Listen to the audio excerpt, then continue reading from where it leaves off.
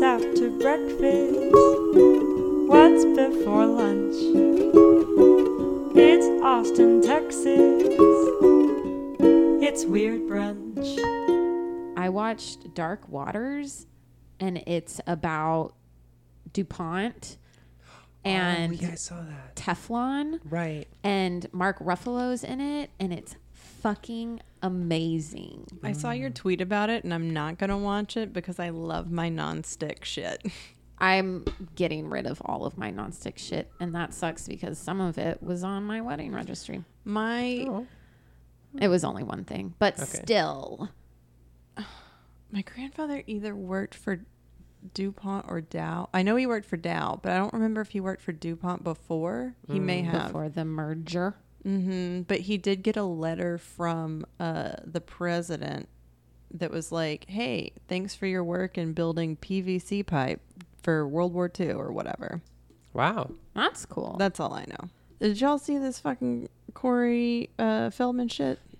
What? I mean, yeah, the documentary put out, but it didn't actually work unless you were there in person because the streaming service went down. It was hacked. Mm-hmm. It was Wait. hacked. Right. Sorry. Mm-hmm. He streamed a documentary So he made so you know how about his life. No. Okay. About So, child abuse in Hollywood. Yeah. Oh shit. You know how he's been like, I've got names, I've got Right, names, I've got right. names for like 10 years. Yes. So he was like, I'm going to name these names in this documentary, pay $20 and watch this one time only streamed thing. So all of these people paid $20. And the other night it's supposed to stream. It goes into like 12 minutes. It gets cut off. And then Right before he's like, and their names. What? yeah. And then he's also screening it like in a theater at the same time. Well, he turns the theater lights on. He's like, we're not going to watch this until everybody can watch this. And then I saw all these things that were like, you know, one, it was definitely like it was being hacked. And that's where like the By feed, Jeffrey Epstein's by- fans. well, just by Epstein, Yeah. let's be real. Still alive. And then I saw another thing that was Conspiracy. like, Yeah. Not only didn't he kill himself, but he's not even dead at all. Alive. he lives in Hillary Clinton's basement. He lives in Jerry Sandusky's house. Oh. The Sand Castle. Yeah. Oh. Oh. Blech. Okay. But yeah, and then I saw something else about like all these guys in suits come in. And then like, of course he's like, like the Hollywood elite is who's hacking this right now, blah, blah, blah. Well, people stayed on this streaming service for like 2, 3, 4 hours with nothing playing. I mean, why not leave it up? I'm sure people were paid recording $20. it as it was Yeah. up. Just leave it so, in the background. Yeah. Play some Minecraft. Yeah. And then the people that were there, I saw the next day that the only name he named was Harvey who's the Weinstein. tiger guy? No, Charlie Sheen. Charlie Sheen. Oh. So apparently Charlie Sheen. Raped Corey Haim. Yes. Oh. And used like Crisco as lube or some shit. Yeah. And like did it in Weren't broad they daylight. like Yep. the same age? Mm. I mean, not that No. that can't happen, but They were I like thought. 10 years 10 years, difference. yeah. Oh shit. Okay. But yeah, it's like, here's my theory. He made 10 minutes of documentary, ran out of money, but had the obligation to meet this release date.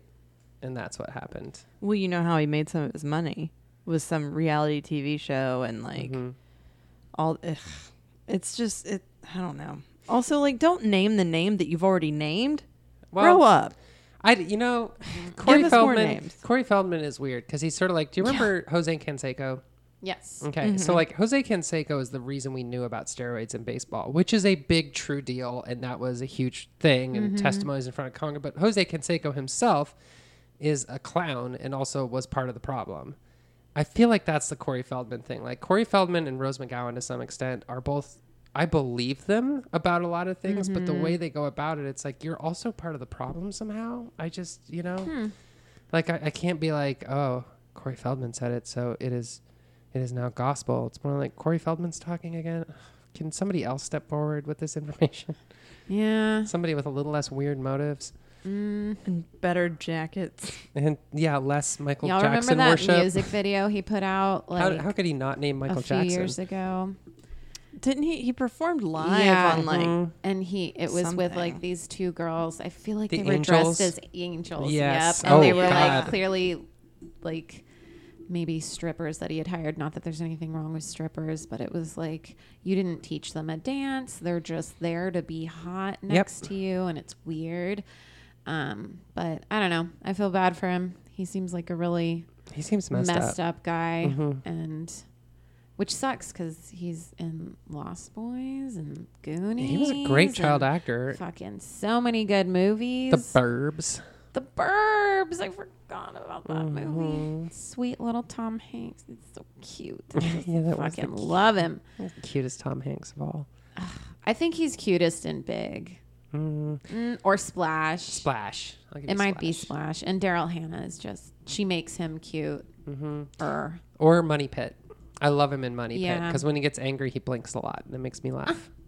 Hilarious. Yeah. Wholesome fun right there. I'm Karina Magyar, I'm Lisa Friedrich. I'm Whitney Lamond. and you're listening to Weird. Corey Feldman. Corey Feldman's Brunch. You're listening to Weird Brunch, where we're going to name names. Also, like the title of the documentary was like a tale or something about like the rape of two Corys or something. It was like the. Oh, jeez. Don't put rape in your fucking. No, put rape in your shit. Well, I well, don't like that. Don't 'cause- shove it in there. Yeah, well, you know, but Yeah, well, don't force it on us. I think people should definitely say the word rape if that's what it is. Sure. Yeah. And I No. don't think there's any sugarcoating that needs to happen. See, it's because it's Corey Feldman again. Right. Like, is that the wrong thing to do? No. Is it the wrong thing for Corey Feldman to do? Maybe. Maybe Corey Feldman needs to slow down and be a better Corey Feldman. Yeah. I don't know why I'm giving Oh. Corey Feldman advice. I feel He really also weird. like the he font. listens, so hopefully he takes Probably. it. Yeah. The font of Rape of Two Corys was the same font as Lost Boys, and so it's like, well, What what is are it? we missing there? Oh my God. What? What? What the fuck? Is that true? What? Okay, I'm sorry, but this is breaking Breaking news. That will be old news by the time this comes out, but it looks like, I'm not shitting you, Tom Hanks and Rita Wilson were tested positive for coronavirus. Bullshit. No, What? seriously. Yes, Feverishly typing. they were tested positive. They're Tom okay. Hanks and Rita Wilson say they have coronavirus. Okay, Yeah, this they're sounds on like a government film- stuff. Crying. They're on a I film am- set in Australia, it looks like. For the Elvis Only Presley like movie. 100 people have it in Australia. I know. Oh my God, I'm Why? getting texts about it right now on a group chat. Holy shit. I hate this. Oh my God, oh my God, oh my God. If Someone hug Colin. I feel like, okay, do you remember I'll hug Colin. when, is it Kareem Abdul-Jabbar who had, no, AIDS? Magic Johnson. AIDS. Oh, Magic And Johnson got it's AIDS, like, yeah. But a lot of people think that maybe Yeah. he didn't even really have AIDS, but the government needed somebody who was a hero to kind of fall on the sword so people could Kind see of. that it's a human issue and not. No, I don't Ooh, think this is a gay people. conspiracy. Like, well, and also Magic tested positive for HIV. I don't think he ever developed in full-blown AIDS, right? I think he always was just HIV positive. Whereas Not this is, you get it, you got it. Full-blown AIDS. Oh my God. I think someone's posting about it in our work Slack channels. Oh my God, he literally announced it via Instagram with a photograph of a trash can with a glove in it. This is what is going on in 2020. His announcement starts, "Hello, folks." Did he sign it T. Hanks, like thanks, No. like he always does? He signed it just Hanks, Hanx. Okay, he does that too. I Yeah. fucking love Tom Hanks. Oh my God. Wow. Wow. I Wow. don't know what to do with myself now. So, Episode over. Tom Hanks and Rita Wilson. I thought for a second, I was like, if you're telling me that Tom Hanks and Rita Wilson are getting a divorce, I will fucking kill myself. no, it's much worse. Somehow. Is that worse? Oh Yeah. my God. Look, not everybody dies. No, of So, course not. They'll be okay. Well, and they're not in their 80s. How old are they? They're in their late 50s, if not 60s. oh God, they're right? older than that. Tom Hanks is in his upper 60s, I think. Is he? Yeah, he's getting old. man. Rita's not. She Well, looks beautiful. Oh no, he's only 63. See, yeah. Okay, he's too young to run for president. In this climate, yeah. People also search for Tim Allen. They do not. Oh, it's Toy Story. Okay.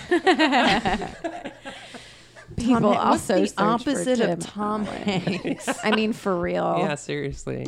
Oh my What are you God, what are you googling? I was gonna tweet like, oh fuck this, and put a gif of Tom Hanks, and then I was like, oh, I could put one from Philadelphia. Ooh, no. No. You know, I've been leaning more into being a dark comic, but I don't think I can cross that line. I think that's beyond dark. That actually pops through and becomes light again.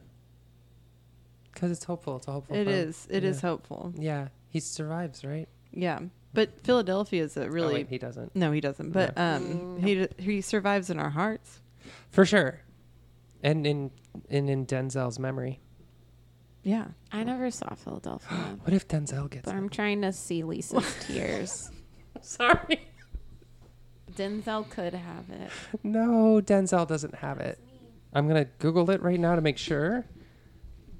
But, okay, Denzel coronavirus, no results. Something about snubbed, losing an Oscar. That's normal Denzel Google results. Okay, he's okay. Yeah.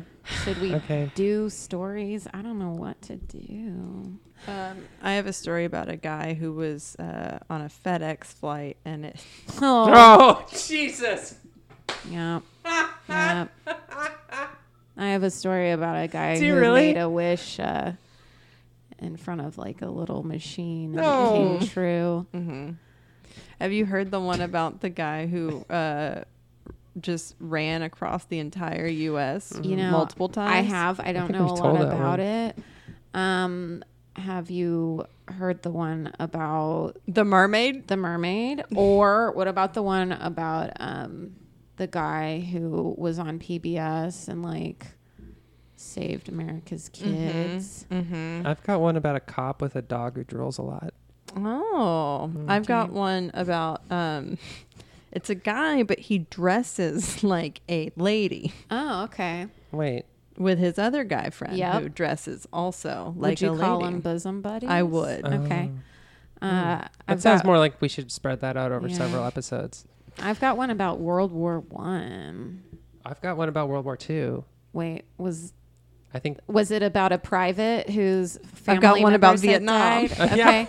One about Vietnam. Yeah. did you guys hear the one about the pirates who took over the boat? Have you ever heard about Apollo fucking 13? What about That's a story. Walt The one where it's not a Disney? hoax at the end? Ugh. Oh, yeah. I forgot about how Mary Poppins was made. And the guy who fought the volcano? versus? Wow. I mean, who could forget the guy who fought the volcano? That was such a big deal to Meg Ryan. That's, fuck.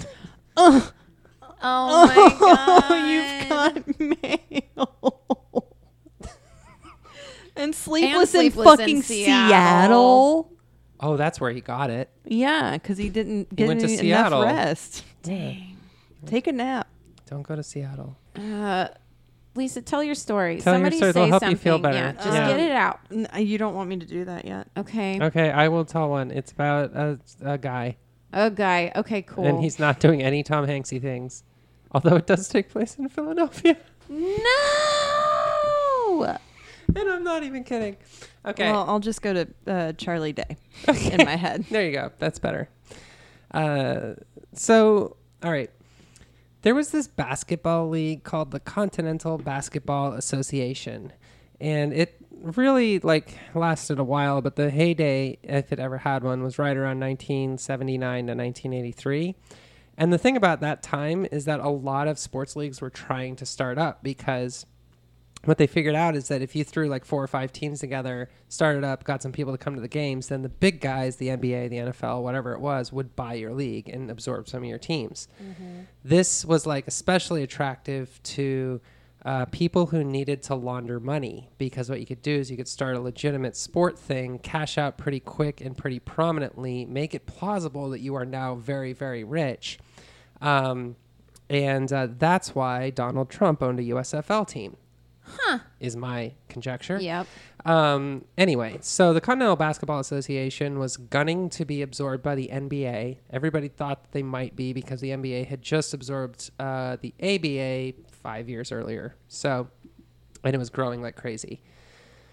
So this guy named Mark Stanley bought a team from Lancaster, Pennsylvania, and moved them to Philadelphia, thinking, hey, this is great because I also happen to just buy this old arena on the end of town. And that arena was falling apart, and nobody was using it for anything, but I'm just going to like paint it, and it's got 6,000 seats, and I'm going to call it Martin Luther King Arena. That'll help. And we'll idea. hold some boxing matches in there and some roller derby because that was big. But I need something that like more than just one time kind of event. I'll buy this basketball team. They'll play there. So we moved the team to Philadelphia. They were called the Kings to be named after the arena. And they were not that good, but they weren't that bad either. They had a couple of people who played in the NBA. The weird thing about the CBA at the time is that they had franchises in Alaska and Hawaii and Billings, Montana, and Alberta, Canada. So they really had to travel. Like, so they weren't getting paid much. They were playing for exposure, which is something anybody in the 21st century can understand. But they had to take all these weird flights, and that's where their whole budget went to. In fact, one time they went on a road trip to Anchorage, and then they flew back to Seattle to go to Alberta, where they were going to play their other opponent. But they went to the wrong part of Alberta, went to the wrong city, so they had to get back in. And That'll fucking happen, though. Yeah. I mean, Where do Canada's you even little go? provinces are not little. No, they're very large, and there's only 2 cities in it, but they went to the wrong one. Anyway, funny stuff like that kept happening. 50-50 shot. They never had more than 220 people show up to watch any of their games when they did play in Philadelphia. One time a guy went out onto the court to practice and his foot went through the floor. So it just was like this ramshackle thing. And nobody in Philadelphia gave a shit, which is crazy because Philly is a huge sports town. But like, they're so unremembered that even if you go to the Wikipedia page for this franchise, which later moved to Rochester, they don't even mention that they were in Philadelphia for a year. They mention it briefly, but there's no like stats or anything What about year it. was it again? 1980. Okay. This little sports team, why did it exist? Why did it move to Philadelphia? Was it really because they thought they could sell it? I mean, only 220 people went to see it. Even Philadelphia didn't give a shit. Let's look at who owned it. So this Mark Stevens guy was also into boxing promotion and the music industry. And he was investing in all sorts of musicians and boxers at the time. And in fact, at one point, he managed Tim Witherspoon, who was the heavyweight champion of the world in 1981. Huge boxer. And that same year, one of his records was Double Dutch Bus by Frankie Smith, which was a huge, huge #1 funk hit. How does it go? You, Play it, because you said I would know it, and now I can't think of it by name. Ooh. Funky.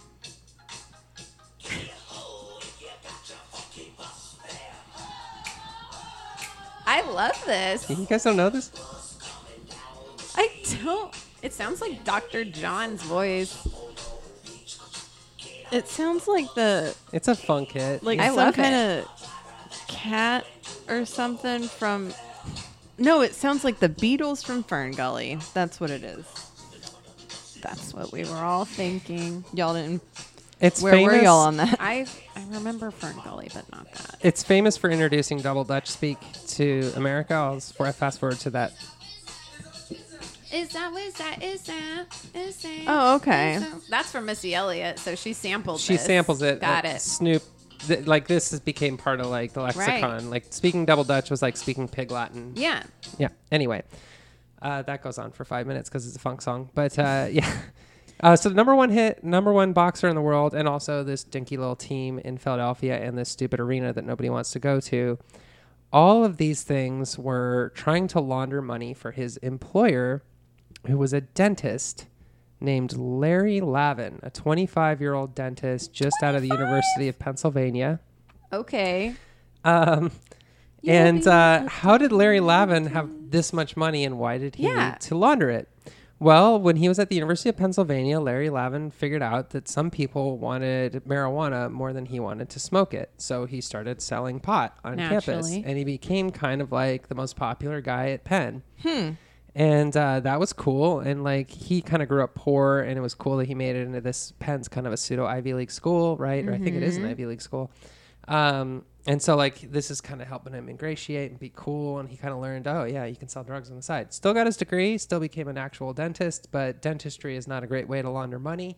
Regulated industry, taxes and all that. So he was like, okay, well, and also the problem was the government started cracking down on pot in the late 70s. And so he was like, well, okay, this stuff is heavy.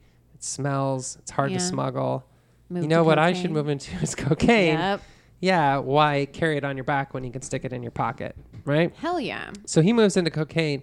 And being a dentist, he's got a way of dealing the cocaine and doing all this activity without really impacting his day job or attracting too much attention. And Cocaine. He starts making a lot of money. I mean, a lot of money. Eventually, his distribution territory encompasses all of Philadelphia and the entire eastern seaboard.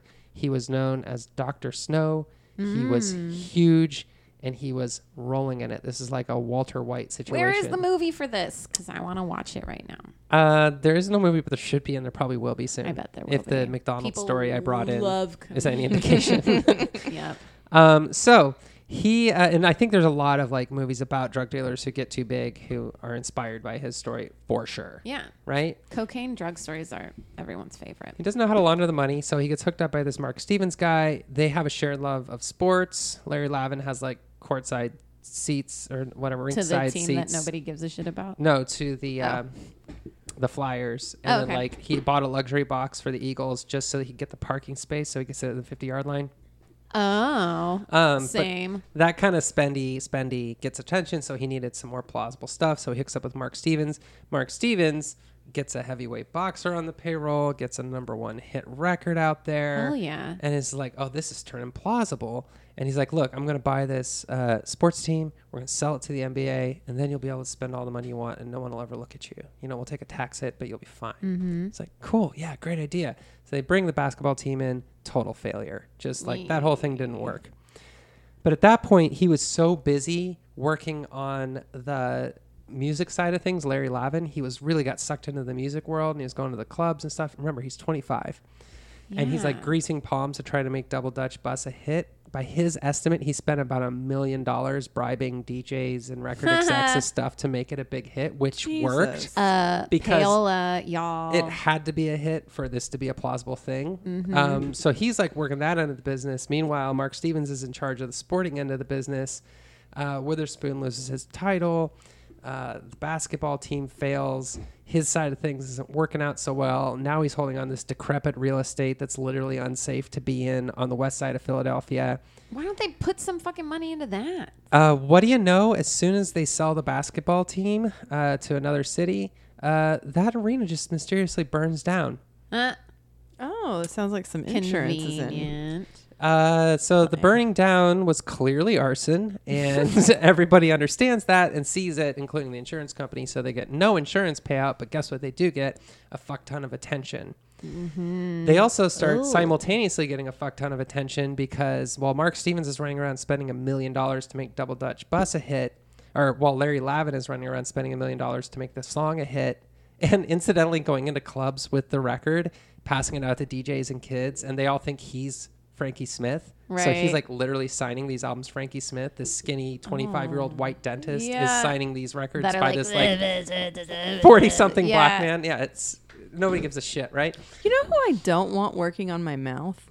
25-year-old white guy Yeah. Yeah, that's true. on cocaine Yeah. Oh, I don't. Yeah. Well, that second part's trying to fine. sell you weed. That's the rest of that. I don't want a 25-year-old Yeah. I What don't think age he do was. you prefer for your dentist? over 35. I don't think he's doing much dentistry. I think he goes into the office. And, Sure. You know. And, fucks his secretary. Exactly. Does a little of the... Hygienist. So while Sorry. he's going around spending that $1 million on the side to make the record a hit, Mark Stevens, who's in charge of the actual contracts and money stuff, is not paying Frankie Smith at all. So this song is becoming a #1 hit. It's getting played all across the country. It's Frankie's becoming like, like a "Where's funk. my And goddamn Frankie, money?" Yeah, I was like, "Where's my money?" It's like, well, if you look at the contract, you don't get any. What? And Frankie's like, "What the fuck? You guys are spending tons of money or making tons of money. I'm not seeing the money. Something's not right here. What year is this? 1981. Fucking white people. And then he's like, what's that? Your basketball arena burned down? Frankie Smith goes to the FBI. Fuck yeah, he does. Frankie goes to the FBI. Yep.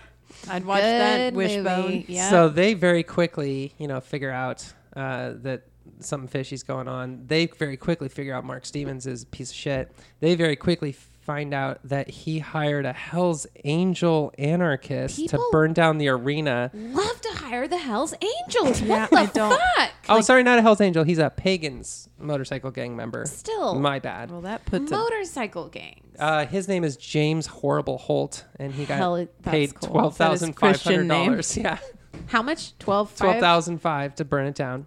That's not enough. The FBI I'd do finds it. this out, and they would have punished Jim Horrible Holt, but he had unfortunately already been murdered by the time they put those dots together. By who? It doesn't say. It's in the. I mean, it's in the passive Some tense, 25-year-old. as most murders of motorcycle gang members are, in passive it's voice. just a bummer.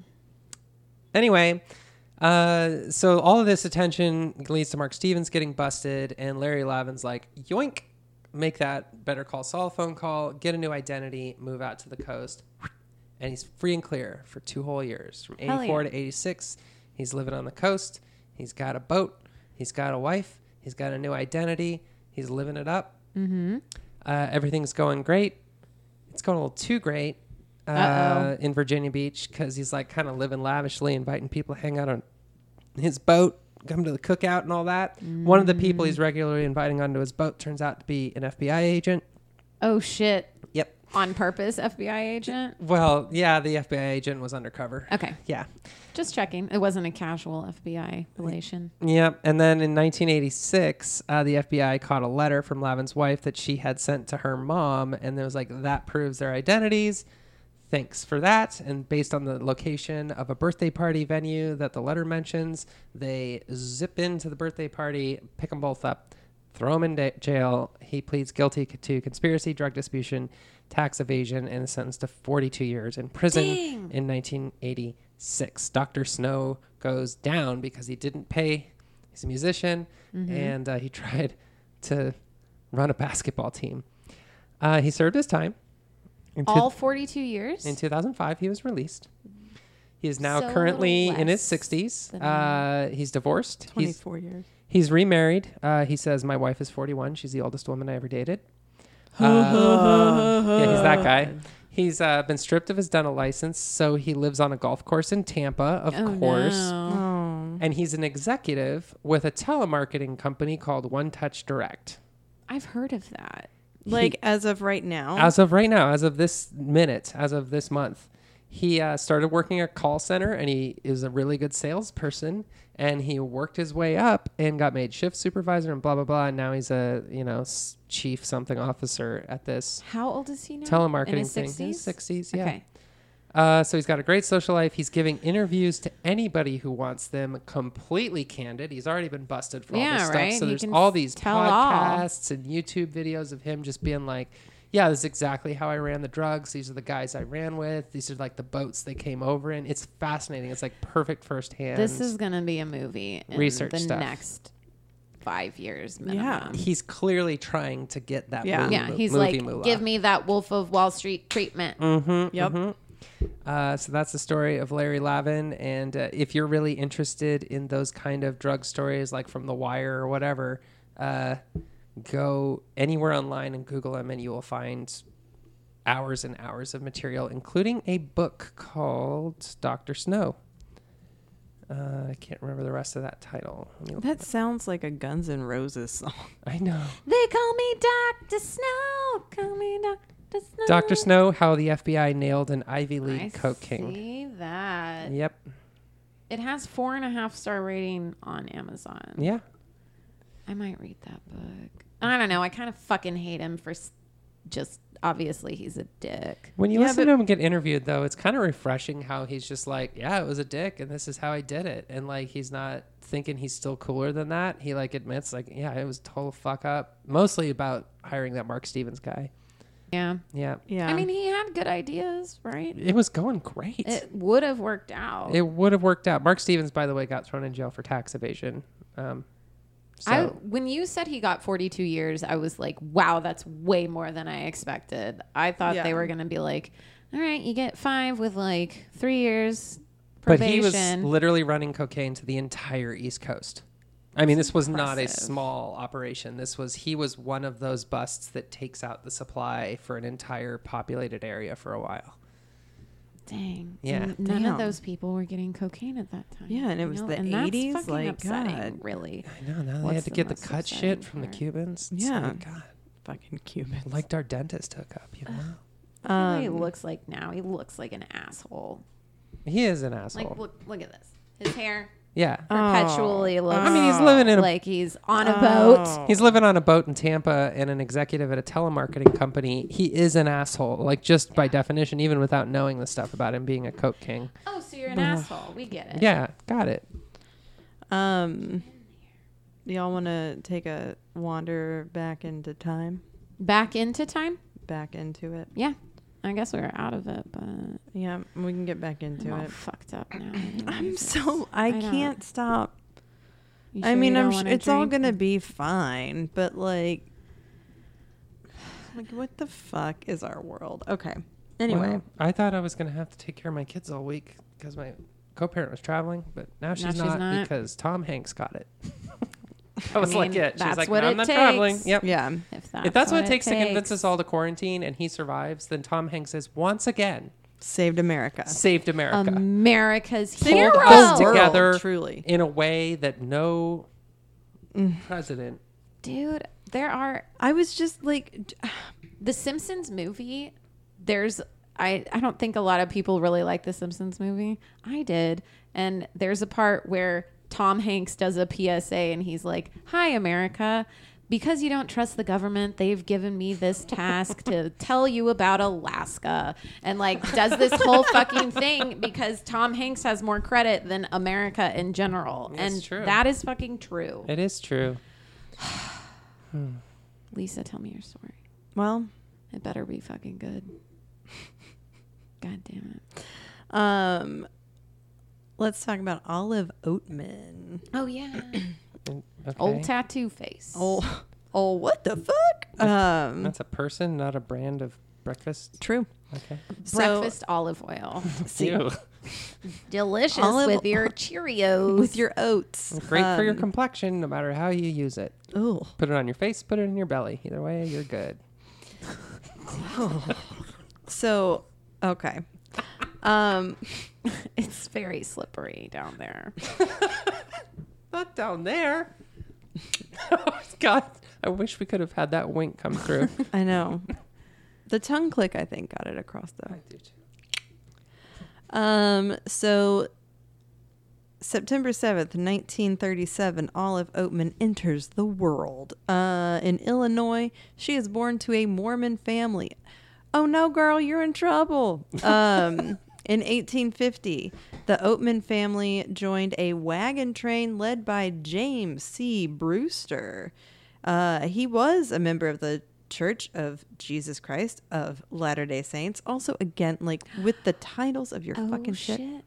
What? My story has to do with LDS. It does. Yeah. I was gonna Dang. say, double whammy. So Brewster was like, y'all wrong. I don't care for you. Y'all are leading this wrong. Blah, like just going off on the church leadership in Salt Lake City. Okay. So then he, enter cult shit. He breaks away with the follower. He breaks away from the followers of Brigham Young, and he has his own followers called Brewsterites. They live, drink roosters. Mm-hmm. And so they're going to go to California, which Brewster claimed was the, quote, intended place of gathering for the Mormons. Which, John What's-His-Nuts would say different. Not Utah. Yeah, no. The Brewsterites, the immigrants were, there were 85 to 93 of them, somewhere in there, different accounts. And they left Independence, Missouri on August 5th, 1850. So now we're playing Oregon Trail. The group got real fussy and they split near Santa Fe. And Brewster was like, all right, I'm going to go the north route. And then some other folks were like, we're going to go the south way. You know how fights happen in 1850. The South Way. So Royce Oatman, Olive's father, and several other families choose the southern route. And then Royce assumes the command of the party. So everyone's like, all right, man, you're in charge. And he's like, hell yeah. So they find this country in the New Mexico territory just wholly unsuited for what they're trying to do. Other wagons gradually leave this and they're like, you know what? I know our goal was reaching the mouth of the Colorado, but fuck this. So they start going back north. Not Oatman. He continues. They get to Maricopa Wells. And at this point, there are some folks there that are like, y'all, the next stretch of where you're headed is very barren and very dangerous as far as terrain. On top of that, the Native Americans out there are real hostile. Mm-hmm. And if you keep going, you're risking your lives. Well, you tell me that. I'm going to jump. You know what I mean? Mm-hmm. Mm-hmm. So then what do? Well, the other families resolve to stay right fucking there. But Royce and the Oatman family are like, you know what? Fuck it. So they go into, like, just walk directly into what would be known as, quote, the Oatman Massacre. Ooh. And this is on the banks of the Gila River. The Gila? Wow. Like the monster? Gila? Yes. Gila? Gila monster. Gila monster. So this is just east of Yuma. 310? Mm-hmm. Is Tom Hanks in that? I don't think so. Don't mention any movies he wasn't in right now. Sorry. Royce and Marianne Oatman had 7 children, and Marianne was pregnant with their 8th during this non-Oregon Trail scenario. The Oatman, which, like, fuck that. Fuck being pregnant while you're in a wagon. I agree. Like, but I mean, Seems back like then, you wouldn't be for long. Isn't that one of the cures for pregnancy? just jostling just riding in a wagon. too many bumps. If I remember my Oregon Trail right, it's like you got pregnant and then 3 turns later. bit by a rattlesnake. Yeah, there's a little Bit grave. by a rattlesnake.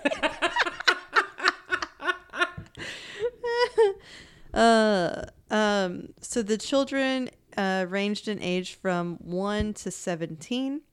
I mean, she was a good old Mormon wife there, busting out 8 kids. By that point, they just fall out. Yeah, they're not even having sex anymore. Her body just doesn't know what else to do. No, it's just getting pregnant to avoid the sex. If she's not careful, she gonna start having rabbits. Oh, yeah. Oh yeah, that happens often. Dead rabbits. Yeah. On the Oatman's 4th day after they had taken off from Maricopa Wells, they are approached by a group of Native Americans who are asking for tobacco and food.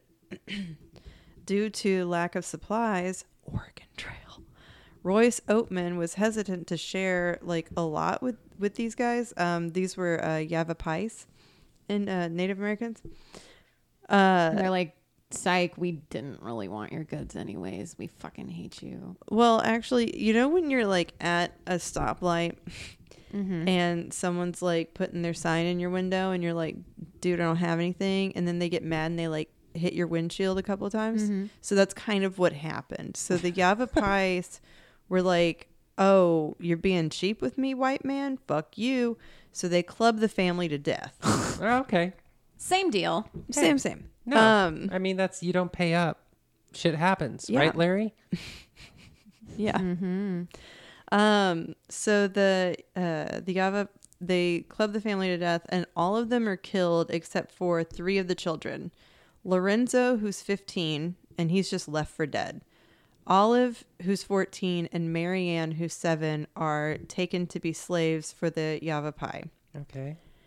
After the attack, Lorenzo does come to, and he sees like his parents and his siblings are dead. 2 of them are missing. He's like, what the fuck? So he's really fucked up, but he wanders until he reaches a settlement where like he chills out, people take care of him, and then 3 days later he returns to the bodies and buries them, kind of. The terrain was like trash, so they couldn't really dig a hole, so he just puts they Rocks. do their best to do like a cairn, like a mound layered on top of the bodies. And then someone said that like the bodies have been reburied since then, but you know, who knows, you know, who can even tell where bodies are buried anymore. Especially out there, all the rocks. Yes, and the fucking snakes. Fucking snakes. Native Americans, they took some of the Oatman family's belongings. Assume Again, they took like all of them. well, yeah, there might have been some that they were like, we're above that. We don't need this. That has blood on it. After arriving at the village in the Harquahala, oh, I did better than I thought, mountains. Fahukwagats. The girls were used as slaves. Sorry. The girls were used as slaves to forage for food, to lug water and firewood, and other menial tasks, and they were frequently beaten. So they were not treated super well, but they also, you know, were alive still. So Mojave Native Americans, one of their tribes, were trading with the Yavapai fairly regularly, and eventually they were like, oh, what's up with these girls? How can we help them? And then the chief's daughter was actually like, hey, like for real, what can we do? Her name's Topeka. And so she's like, look, I'll trade you some shit for these girls. So the trade was 2 horses, some vegetables, blankets, and beads. And Topeka and her Mojave family took the girls with them. And then, like, let's see. They were immediately taken in by the family of a tribal leader, so Topeka's father, and also her mother. So this whole family was very like, we want to take care of you. They ended up giving the girls some plots of land to farm. Like it was just a much better situation.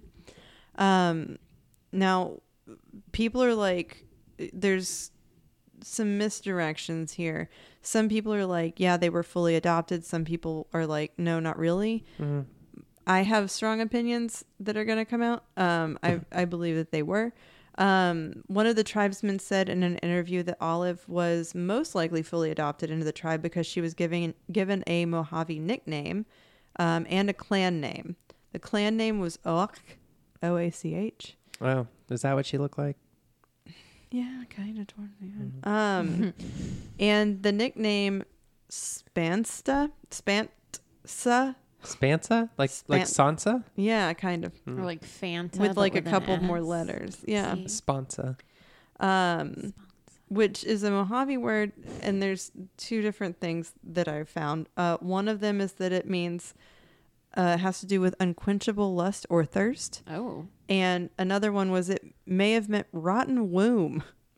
Fuck, those are wow. 2 very weird things. Yeah. Yeah.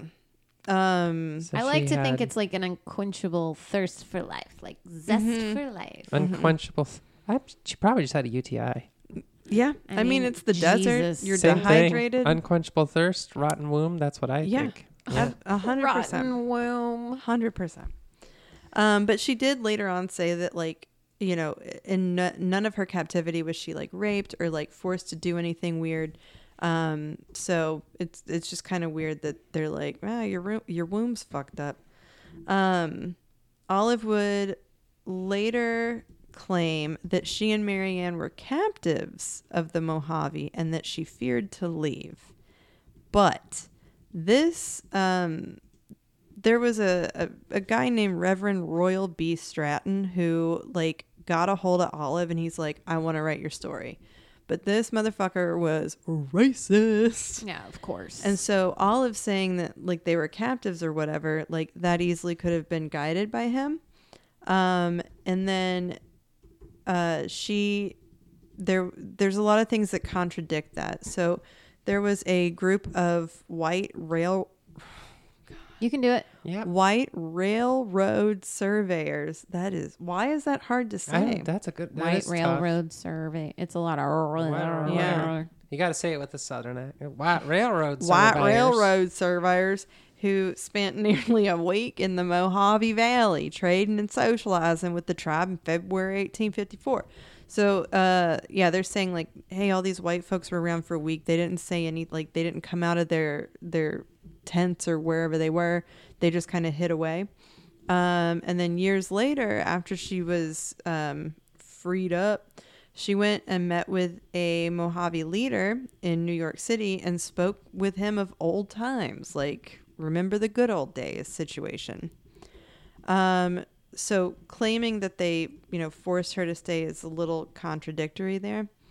And then there's an anthropologist who states in an article about the Oatman captivity that, quote, the Mojaves always told her she could go to the white settlements when she pleased, but they dared not go with her, fearing they might be punished for having kept a white woman so long among them. And they probably would have. Yeah, they Yeah. definitely. Yeah, 100%. Yeah. 100%. Smart. So she later claimed in that racist man's book that she was tattooed to mark her as a slave of the Mojaves. So she has these tattoos along her chin and her arms. This was actually part of a tribal custom for those who were tribal members and considered family. It would ensure that they would both enter the land of the dead and be recognized as Mojaves by their ancestors. They didn't do this shit with slaves. They didn't give a fuck about what happened to slaves Right. after they died. Also, if Olive was forced to be tattooed like she said she was, just the markings on her face are not indicative of somebody who was fighting against it. So Yeah. I mean, I'm still team. It was probably adoption into the tribe, but also you can't just because someone didn't fight doesn't mean they wanted it to happen, right? Yeah. Are we victim blaming here? so there was a drought from 1855 to 56, and Mary Ann died of starvation at the age of 10 or 11. So just 4 years into this. Olive also almost died, but the mother of Topeka made her some gruel to sustain her. So she was kind of sliding her some food on the side. Some good old gruel. A Yeah. little bit of gruel. Yum yum. Please, Mom, I'd like some more. When Oatman was 19 years old, so she's been out there for, 5 years? 100 years. 100 years. 2020's been going on 100 years. So when she was 19 years old, a guy named Francisco, who was and I'm sorry, but that's just what he was called, a Yuma Indian messenger, arrived at the village with a message from the authorities at Fort Yuma. Rumors had suggested that a white girl was living with the Mojaves. Were they calling them humors? God damn. I'm Get it? so sorry.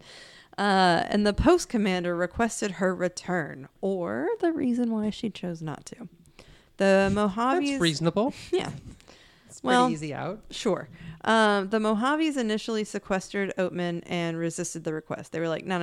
And then at some point they were like, she's not even white. What the fuck are you talking about?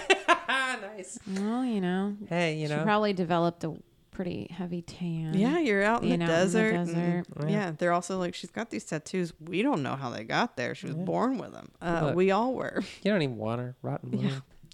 Yeah. So over the course of negotiations, eventually some of the Mojaves were like, yo, we really like her. And then others of them were like, look, she wants to stay here, but also don't tell white people she's here. We're terrified. Okay. So Francisco takes a break, hangs out with another Mojave tribe, and then he comes back a little bit later and he's like, look, I've got some items for trade for this woman. I've got blankets and a white horse. And then he also was like, by the way, the whites are going to destroy you if you do not release her. Yeah. And also, you guys haven't learned about the blankets yet? Yeah. Don't We're take passing the the blankets. We're passing a lot of blankets around here in Yeah. old Yuma. That's how Aum got the flu. The plague. Yep. Yeah. God damn Fucking infested blankets. fabric. So then there's like a full discussion with the tribe and for the first time with Oatman as well. And they agree to the terms. They take their fucking blankets and the one white horse. And then Topeka actually is like, cool, yeah, I'm going to go with you though. So she travels with her, which I thought was really cool. Yeah. She seems great. Yeah. I am into Topeka. Yeah. And then she gets to the fort and everyone's like, yes, we found her. And then she discovers that her brother's still alive and had been looking for her. What? Yeah. And then their meeting was like headline news. So this is the beginning of like the fucking crazy Olive Oatman stuff because because then that racist reverend releases that book and Olive becomes like a curiosity, right? So people are like, we want to go, we want to have a meeting with you about something important and look at your chin. Yeah, she's a freak now. Yeah.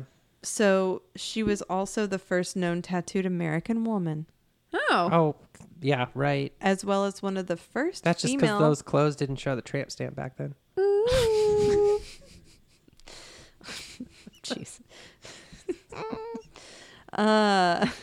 Betsy Ross just had Yeah. Hell yeah. There's That's a where reason Stars and she Stripes wore came long from. sleeves and neck Yeah. high. Yeah, exactly. They all had sleeves. she had a bullseye. She had an American Eagle on her twat. Anyway, that rumor. Jesus. Olive Oatman was also one of the first Twat. female public speakers. Yay! That Wait. said, she came around like she was popular right around like the feminist movement had just fired up a little bit, and she was like, no, I don't fuck with that. So in November of 1865, she marries a cattleman named John B. Fairchild, and Does he be fair, though? well, here's their connection. He had lost his Morgan's brother great-grandfather. to an attack by Native Americans during a cattle drive in Arizona in 1854, which was the exact time Olive was living amongst the Mojave. She killed his brother. I'm just kidding. That Oh, would that'd be fun, so though. awesome. What Yeah. a twist. Yeah, that'd be At least kill his cattle. The two were engaged and married, and then the racist reverend did not receive an invitation to the wedding, and Olive never reached out to him again, which is interesting. Point She- noted. She moved with Fairchild to Sherman, Texas, a boom town at the time for businessmen to Not start a so new much and anymore. prosperous life. No, not at all. What? Yeah, there's no Earl there, is there? What? Oil. Oh, I was like, I'm sure there's I a was couple like, of there's- Earls. There's definitely Earls in Sherman. Oh, it's up near Oklahoma. Yeah, actually, Panhandle. one of the second cousins I found on 23andMe is from Sherman. And I believe that Gladney, the adoption agency I come from, was either she was from Sherman or it started in Sherman, which was interesting. And I will Okay. tell you why right now. Oh my God, there's a lot of riots there, and they're all about black people. 1977, the racist reverend was institutionalized and died in an asylum in New York. So, bye. Goodbye. Bye. So she, Olive becomes Sherman's veiled lady because she's always wearing a veil because of Because her of her face tats. chin. That's the only way you can get a job at Yep. a bank now. It's kind of what's his face from Age of Ultron? What's his Ultron, right? Wait, what? From the Avengers, the Yeah. purple guy. Okay. Yeah, Post it's like Malone. that. Her chin tattoo is like lines on her chin. Thanos. Oh, you're thinking Thanos. Thanos. Yes. Sorry, Yeah, it's like, not who Ultron. remembers Age of Ultron? I don't know, man. The purple Avenger. Yeah, that. No. So she also becomes very heavily involved in charity work in Sherman. She was really active in helping a local orphanage. She and John never had children of their own, but they did adopt a little She girl. had that. What is it? Rancid womb. rotten Rotten womb.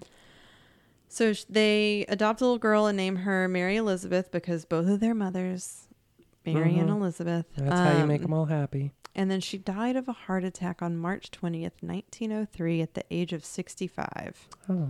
She is buried at the West Hill Cemetery in Sherman, Texas. Let's Now, go there. we should.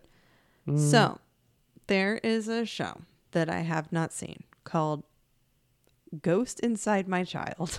What? Oh. I thought you were gonna say Deadwood because they have a Olive character Oh, yeah. on there. So there was an episode, I believe in 2014, around a little girl named Olivia. Really brief, that story. Her mom was a stay-at-home mom, and they lived in a remote area on a farm. The girl would start screaming every time her mom picked up the car keys to go somewhere. No reason As why. toddlers do. Yeah. She would withdraw if anyone touched her chin. When she was 5, her dad brought home a guitar, and the girl immediately picked it up, tuned it, and started singing as she played. Bullshit. She had never seen the guitar before. She told her family that she used to be a singer. She also said that her family had all been killed by Native Americans as they crossed, that's not the word she used because she's a child, as they crossed land in their carriages. She said that her sister died in her arms. She's 5, by the way. Just died in your arms tonight.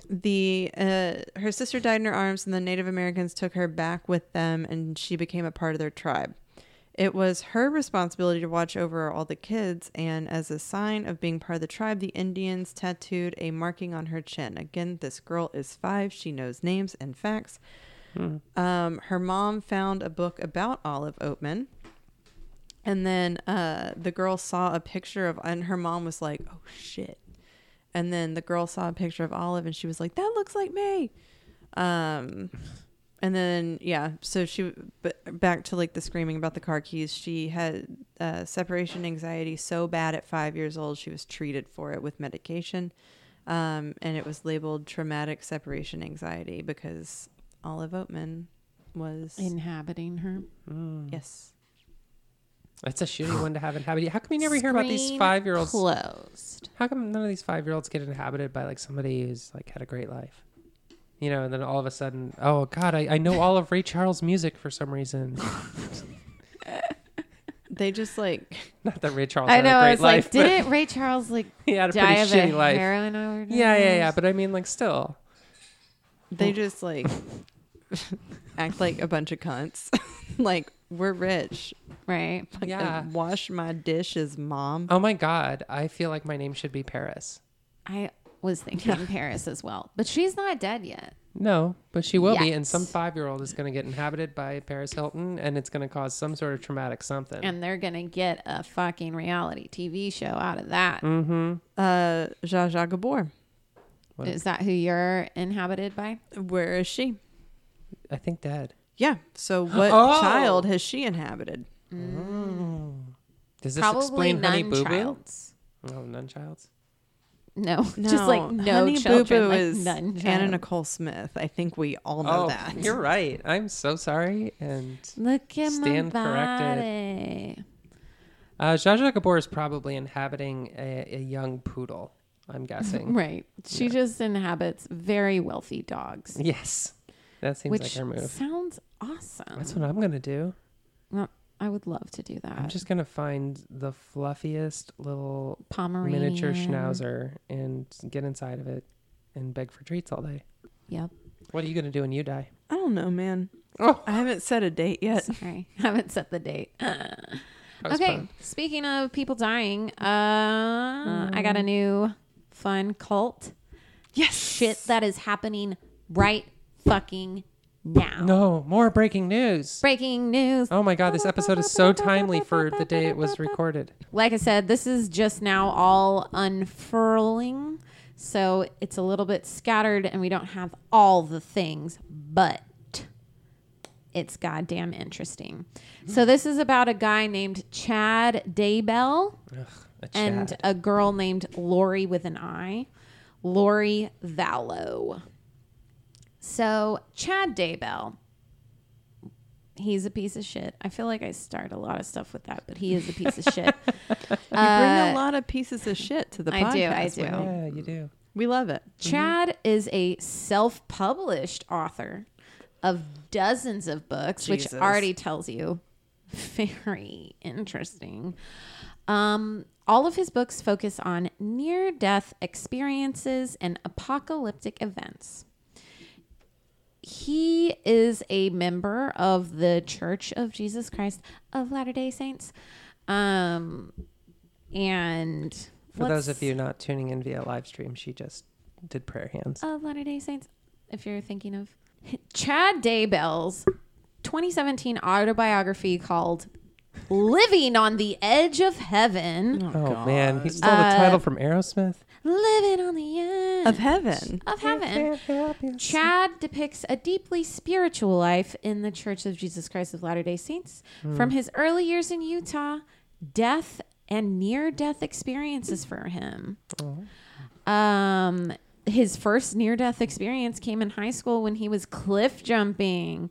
He had just been injured in a skiing accident and was almost hit in the head by a golf ball earlier that week. Oh. None of Wow. these things Talk count. about near death. Wait. I think I know where this is going. Oh, Does this have to do with any billboards around town? no. Oh, I got some shit. He jumped off this cliff into the water and said it felt like he hit his head on concrete. And then he realized that his spirit was partly out of his body. During those few moments, Chad. I could see the other side of the veil, an endless white plain in all directions. I also felt tangible energy particles of knowledge rushing towards me from all directions. I just soaked it all in. Did he said. just like look at a dictionary and pick words? Throughout the book, he writes about being in the presence of spirits, both of his relatives and of others. He says he often feels spiritual presences and they intervene in his life directly. So obviously he's very, very into himself. Yeah, I think he's just feeling white privilege. Yeah. So to begin with, obviously he's an LDS member. He goes on his mission. Sorry, I can't not sing Book of Mormon stuff while I'm talking about it. But he goes on his mission, comes back, and he meets his future wife. Her name is Tammy. He's like, "What's up, Tammy? We're young. We're Mormon. Want to get married. It's been 10 weeks of dating." And she's like, "Fuck yeah, I do." And they get married in March of 1990. Oh, Tammy plus Chad forever. For real. While traveling to San Diego, Daybell, aka Chad, said he has his second near-death experience when a 15-foot wave barreled toward him while he was near a rock formation on the beach. He said a voice told him to cling to the rock as the wave crashed down upon him. Like a fucking voice told you that? It's just your conscience being like, "Bitch, save yourself." It sounds like this guy's too much of a wuss to do anything he's that just resembles an extreme sport. Idiot. Yeah. He, quote, said, "Then my surroundings changed and I found myself in a proverbial tunnel of light. It wasn't a bright white light, but more like a yellow heat lamp. It felt like I was wrapped in a warm blanket or a cocoon, and I felt very happy." He said that his relatives, including his late grandfather, aka a ghost, told him that there were tasks that he needed to accomplish and asked if he would fulfill his assignments, and he agreed to do so. So Daybell is married to Tammy. They've got 5 kids. Like, he writes a novel called Escape to Zion in 2000, where he reported that he dreamed, quote, that the Twin Towers in New York City were burning. He included the dream in the book. And Well, I mean, did he dream Yeah. that prior to 9/11 or Yep. after? 'Cause, okay. In 2000, he's put it in the book and said it kind of threw me for a loop when it actually happened a year later. He also said he had visions of one of his children being run over a car, which did not happen. He's working, trying to publish his books, blah, blah, blah. It's not really happening. He does publish another novel, self-published, that outlines the decline and downfall of the United States because of an upcoming foreign invasion of America. So, Is that foreign invasion pathogens by any chance? no, I think he's just being racist, but it could be pathogens. Who knows?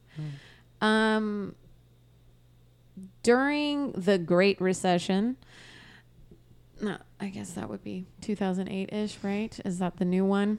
Sure. Tammy and his relationship is going downhill.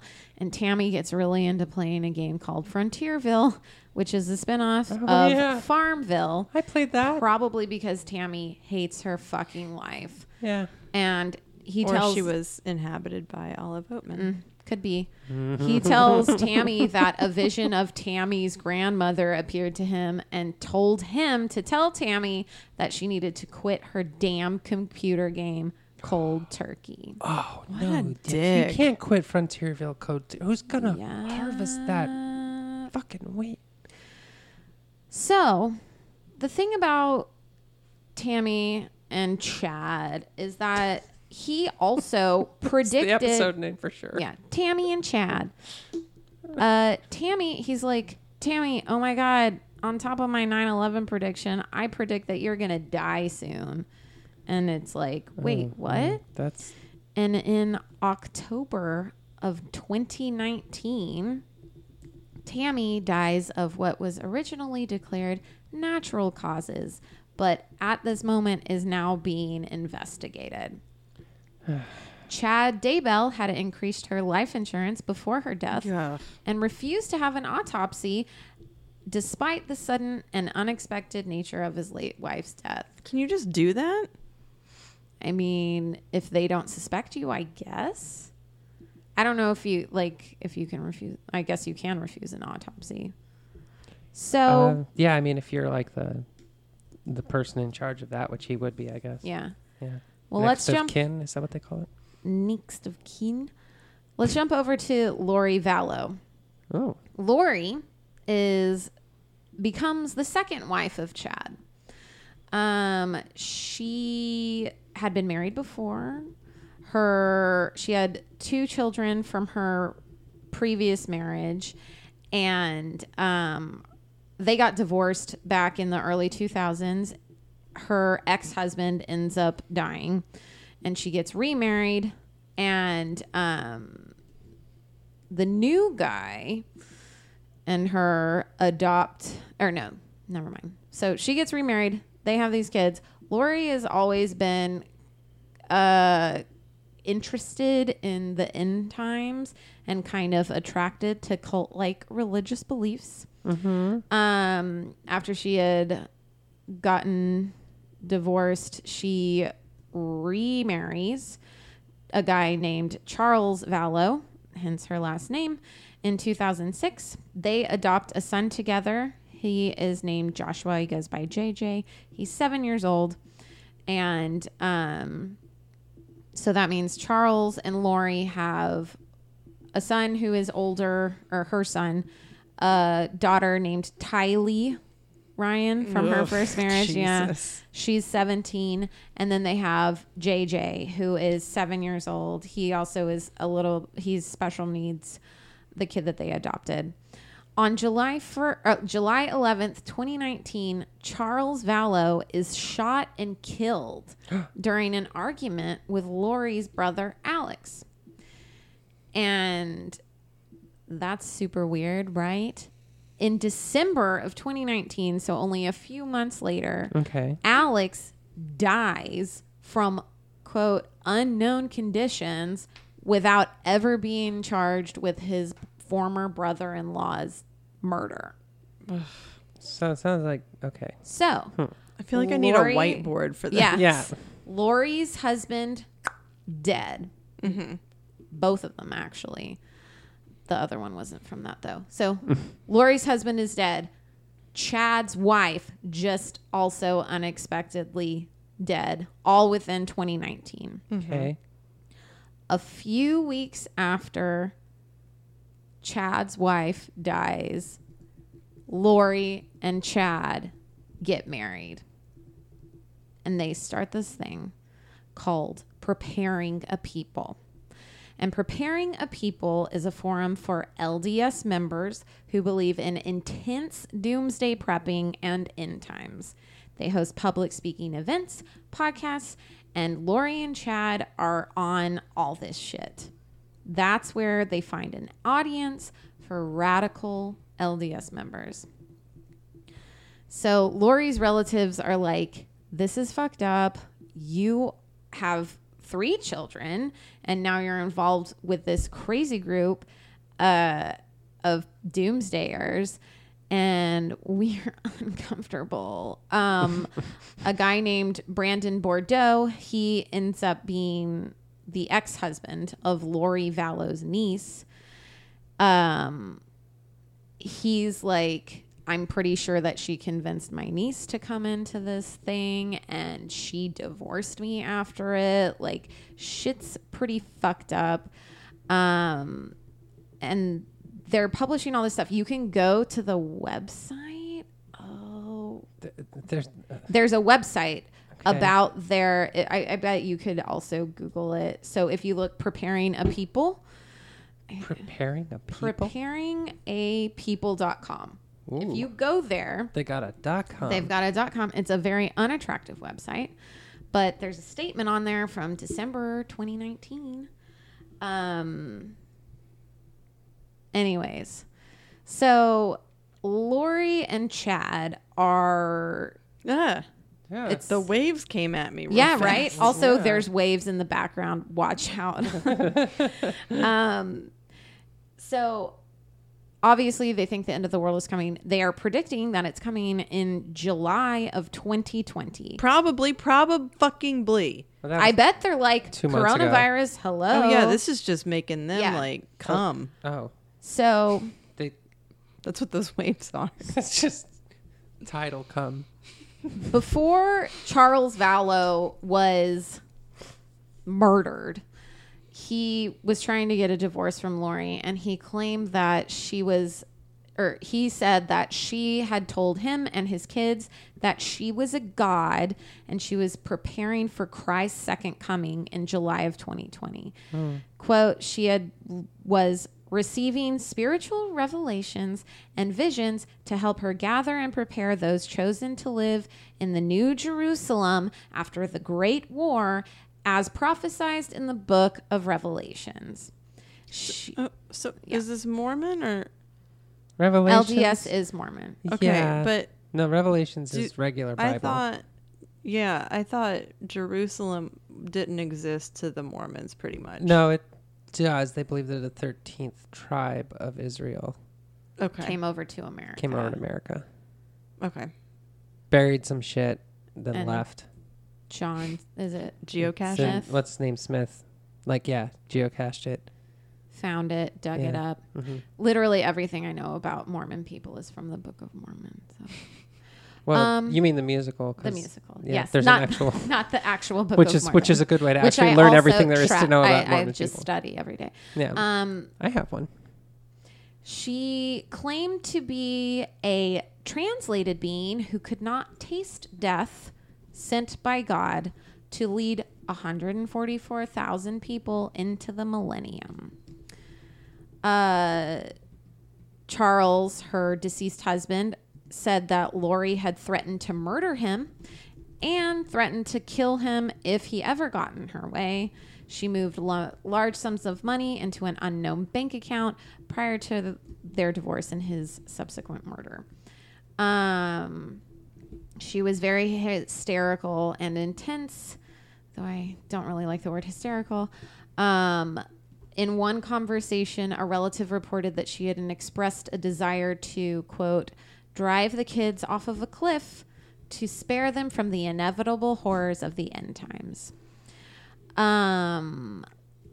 So this is where the 2 kids come in. Taylor, is that what her name was? I'm sorry. I should know it. I think that's it. And JJ. So they go to Yellowstone National Park in September of 2019, the 2 kids and Lori and Chad. And since that day, nobody has seen the 2 kids. What? They're But- gone. That's a matter for Yeah. the police. So after Lori had been so fucking crazy, and the family members of them who aren't really buying into this realize that they haven't really heard from them at all and haven't heard about the kids. So neither Vala, Lori, or Chad ever reported them missing. Police go to conduct a welfare check at their house to ask about JJ, who is special needs and is adopted. And Chad and Lori claim that the two children were staying with a friend or relatives in Arizona. And they're like, okay. They go back to the station to get a warrant, and it's issued a day later. They go back to the house, and Lori and Chad are gone. Okay. So, Wait, when was this? 2019, September 8th, 2019. So Lori and Chad went by themselves to Hawaii. In Hawaii, there are no children. They obviously don't have their kids with them. They're just kind of fucking around. And the court orders Lori to produce her children, like she's been, I don't know, subpoenaed, whatever the fuck it is. Like, you have to bring your kids in to court in January, and she never shows up.